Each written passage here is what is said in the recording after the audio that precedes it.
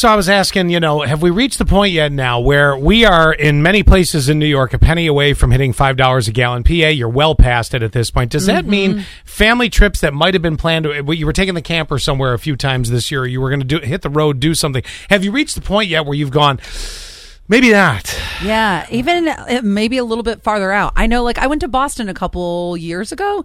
It's not that far away. Would you even be willing to do that? Right. Well, and that has a work trip Is it next week? Yeah, I think it's next week. She has to go to Baltimore for almost the entire week. Oh, great. She'll be taking a company truck. Absolutely. Oh, her and I are going to have to talk then. I'll give her some suggestions. Yeah, I don't know what their plans are outside of the work stuff. It may be with the group. It's a training thing, so it's 3 days where it could be pretty intensive. Then you go back to the hotel and just die. But boy, be glad you're not in California. The highest price there of gas in the country is $9.60. That would make me just stop. Oh, my God. I'd ride a bike to work. And I feel this. You are okay. So the hills for me would kill me. I could get here real quick, but getting home would take me till Thursday. You could go a different route. To get back up to your house, you have to go up. Still got to go uphill. But that's just getting home. But I guess at the end of the day, you really don't want to do that. Yeah, I could get to work coming downhill pretty quick, almost as quick as the car, and then go past First Arena or something. You know what I'm saying? Go through essentially downtown Elmira. 1132, Scott. I drive a Jetta, and these prices make me rethink driving to work. How bad is that? I'll tell you what though.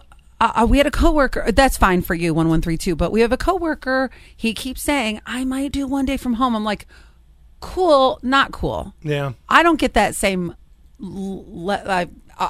Privilege. We'll go luxury. Luxury. Yeah, and it kind of irritates me. Oh, I understand. Because, and here's why I keep on getting riled up about it, is because he lives 50 minutes east. Pardon me. And when I stay at Zach's, I'm 50 minutes west. And you're still here. Exactly. Yeah. I still make it. All right. First thing you do when your TV's not working, you walk up to it, you smack it.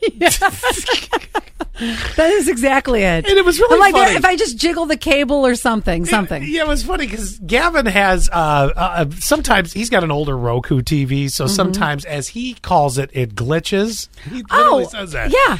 And he's like, Dan, if you just smack it, it'll work. I'm like, stop it. That's not the case anymore. This is not 1962 with a tube television set. Please tell me the 7-year-old is right. The 7-year-old's right. You can actually fix your electronics by smacking them, apparently. Oh. So believe it or not, they say there's actually science behind sometimes the best way to fix your electronics is to give it a little, it's called percussive maintenance, which is where you give a tap. So official. Yeah. You give a tap to the product with batteries or older parts to get it to work again. I do this with remotes all the time. Oh, yes. I will be out of AAA batteries for 7 years at my house. Oh, my God, I do it every morning with this remote in the studio. I'm like, and then it turns on. Every single morning. It's so true. Percussive maintenance, my friends. It's a little smack, little jiggle. You ever roll around the batteries too? You open it and you're like, yes. Now it'll work. Or switch them. Yes, I do.